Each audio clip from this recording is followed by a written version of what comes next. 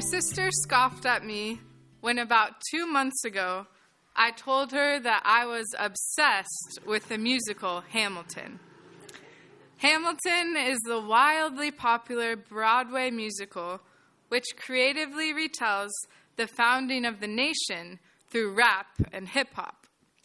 My sister scoffed at me because, as per usual, I'm a couple of years behind on the latest trends. One of my favorite songs from the Hamilton soundtrack is called Satisfied. This song reveals the secret longing that Angelica Schuyler harbors for Alexander Hamilton. In the song Satisfied, Hamilton introduces himself to Angelica by saying, "You're like me. I'm never satisfied." Angelica responds, "Is that right?" And then Hamilton says, "I have never been satisfied." Throughout the song, we see Angelica process her love and longing for Hamilton, who ends up marrying her sister, Eliza. At the same time, we catch glimpses of Hamilton's restless spirit and Hamilton's own confession of his difficulty with finding satisfaction. The song ends rather hauntingly with Angelica saying, "He will never be satisfied. I will never be satisfied."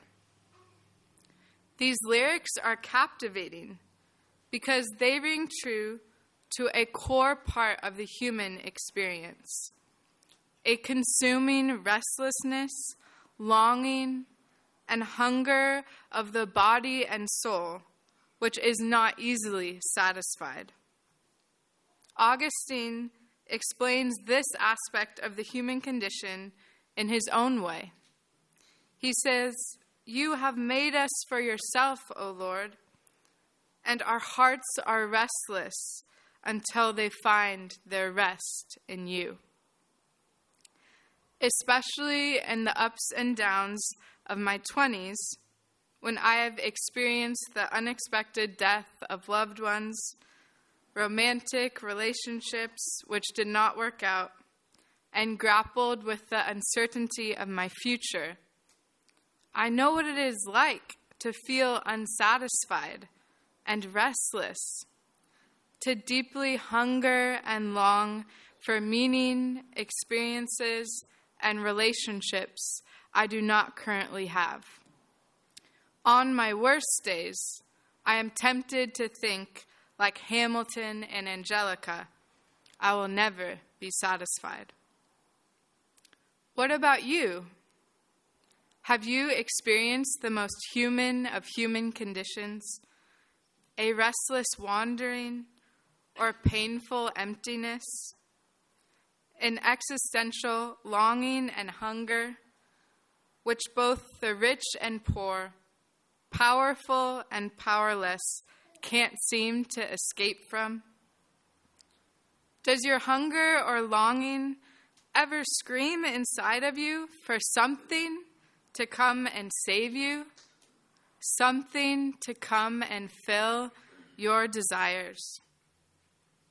The very basic human question I want us to wrestle and engage with this morning is, can we be satisfied? Can our deep hunger be filled? Before we open to our scripture passage, please bow your heads to pray with me. God, we come to you as a hungry and wandering people. And we come to ask you, will you satisfy us? Can our hunger be filled? Please open up your word so that we have more understanding of who you are and who you have created us to be. By your Spirit and through your word, feed us, Lord Jesus. Amen. Please turn in your Bibles to Mark 6, verses 30 through 44. As I read the passage aloud, feel free to close your eyes and imagine that you yourself are a part of the story, a first-hand witness to everything that is going on. Close your eyes and then use your senses to help you imagine the story and the scene as I read it aloud.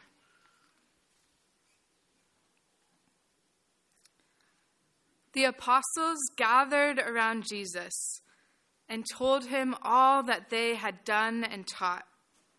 He said to them, "Come away to a deserted place, all by yourselves, and rest a while." For many were coming and going, and they had no leisure even to eat. And they went away in the boat to a deserted place by themselves. Now many saw them going and recognized them, and they hurried there on foot from all the towns and arrived ahead of them. As he went ashore, he saw a great crowd, and he had compassion for them, because they were like sheep without a shepherd, and he began to teach them many things. When it grew late, his disciples came to him and said, "This is a deserted place, and the hour is now very late. Send them away so that they may go into the surrounding country and villages and buy something for themselves to eat." But Jesus answered them, "You give them something to eat." They said to him, "Are we to go and buy 200 denarii worth of bread and give it to them to eat?" And he said to them, "How many loaves have you? Go and see." When they had found out, they said, 5 and 2 fish. Then he ordered them to get all the people to sit down in groups on the green grass. So they sat down in groups of hundreds and of 50s. Taking the 5 loaves and the 2 fish, he looked up to heaven and blessed and broke the loaves and gave them to his disciples to set before the people. And he divided the 2 fish among them all. And all ate and were filled. And they took up 12 baskets full of broken pieces and of the fish. Those who had eaten the loaves numbered 5,000 men. This is the word of the Lord. Thanks be to God. Wow, the Gospels, the 4 narrative accounts of Jesus' life found in the New Testament, are truly incredible. They allow us to get to know Jesus intimately as we get to hear what he said and taught to all sorts of people, as we get to learn about the details, about the miracles he performed, and observe the ways he engaged in human relationships. This particular passage gives me so much hope in the midst of my own deep longing, because it is about hungry and lost people who encounter Jesus and are filled. The feeding of the 5,000 reveals Jesus as someone who can engage compellingly with the original question that we raised. Can we be satisfied? In the midst of our hunger and longing to be satisfied, this miraculous story about the feeding of the 5,000 gives us 4 pieces of good news about God to cling to and to hold on to. First, God is compassionate towards his sheep. Second, God feeds his people and always has. Third, God is a very good host. And finally, from God's body, we will be consistently filled. Verse 34 reveals God's compassion. As he went ashore, he saw a great crowd, and he had compassion for them, because they were like sheep without a shepherd. Jesus and his disciples were trying to spend some time alone together, to debrief their time of being sent out to do ministry, and most likely to grieve the death of their friend John the Baptist, who had just been beheaded. They intentionally went away to a deserted place so they could be alone. This reminds me of one of the reasons I love going to where my parents live currently in Seal Beach, because I don't really know anyone in the area. Wherever I go, chances are I won't run into anyone I know, and my introverted self won't be forced to make small talk in the grocery store or at a coffee shop. It's kind of nice to get away to a deserted place where I can be anonymous and to be with those closest to me, especially when I'm trying to process something.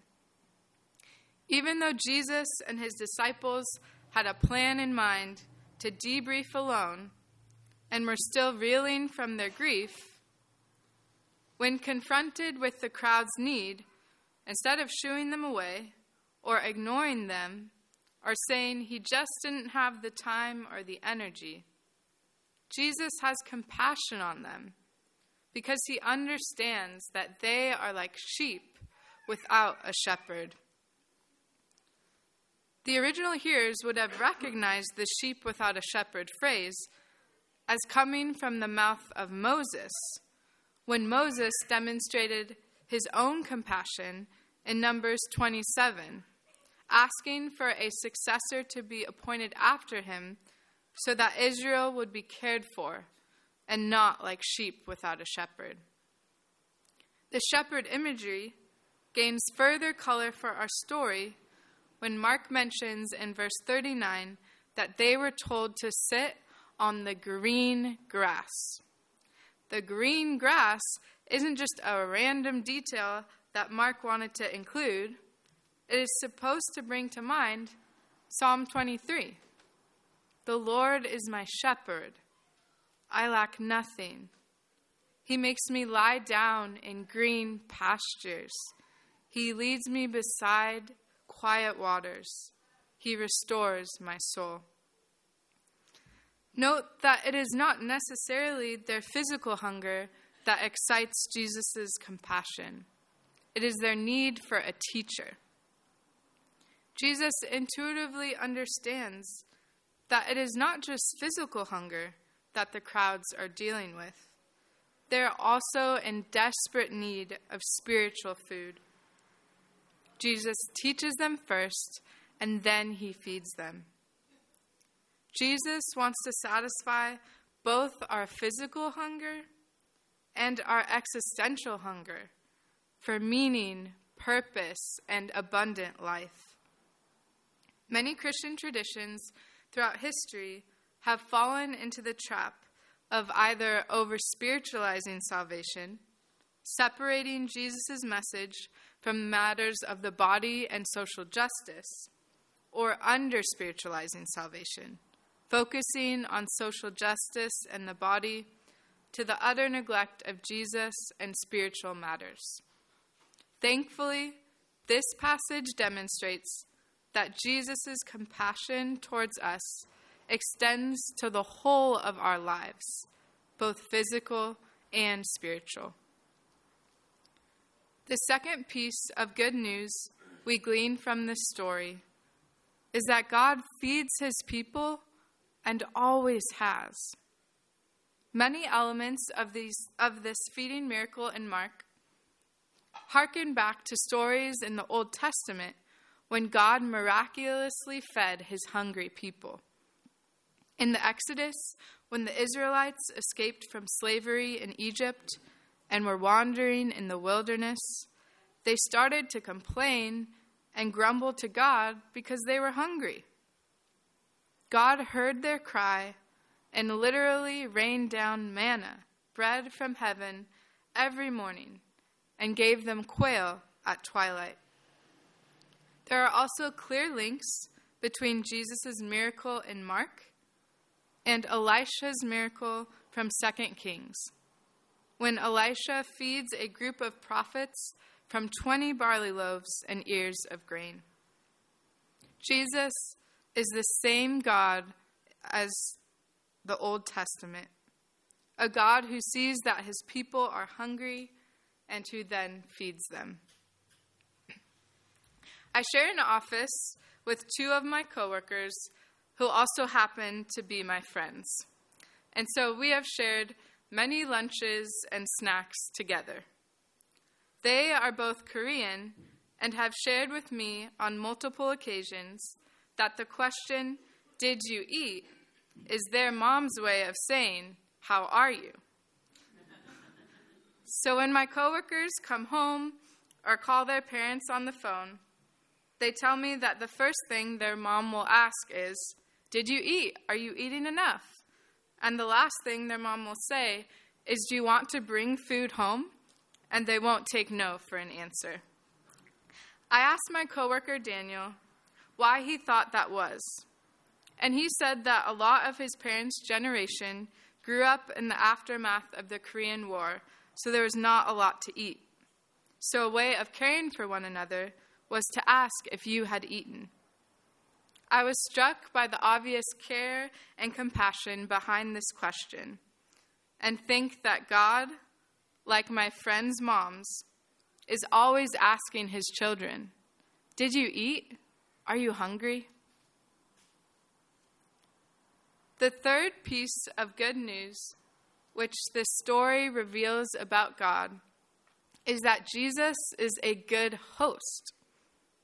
As a figurative host of the desert dinner party, Jesus is warm and hospitable, welcoming of all, and goes above and beyond to make sure his guests' needs are met. In thinking about Jesus as the host of that unexpected dinner party in the desert, we are reminded of other imagery in both the Old and New Testament, which paint a picture of the messianic banquet at the end of the age, where Jesus, the long-awaited Messiah, will preside as host. The feeding of the 5,000 is a tantalizing foretaste of this heavenly banquet, where everyone will sit down at the table in the kingdom to come and be fed by Jesus. The fourth and final piece of good news we glean from this story is that from God's body, we will be consistently filled. The language that is used in verse 41 should sound familiar to us. Taking the 5 loaves and the 2 fish, he looked up to heaven and blessed and broke the loaves and gave them to his disciples to set before the people. It is not a coincidence that blessed, broke, and gave are the same words that Jesus used at the Last Supper with his disciples, and the same words that the early church used in the liturgy for the Lord's Supper, and the same words we use today as we approach the communion table. Out of God's abundance and through Jesus' death and resurrection, Jesus' body and blood are broken and given for us, so we can be filled week after week. When I was studying abroad in Jerusalem, my friend Julie and I both struggled to grasp the bitter conflict between Israelis and Palestinians that was the focus of our semester. It was a harrowing and painful time for us, but we would always look at each other in our darkest moments and say, "It's going to be okay. God will feed us on Sunday." Through the partaking of his body and blood, week after week in a foreign land, we were powerfully filled up again and again, and began to rely on this practice as essential to our Christian life. To conclude, let's circle back to our original question. Can we be satisfied? On my darkest days, when I am tempted to say, like Hamilton and Angelica, I will never be satisfied, I have to remember that I am a poor wandering sheep who has a good and compassionate shepherd.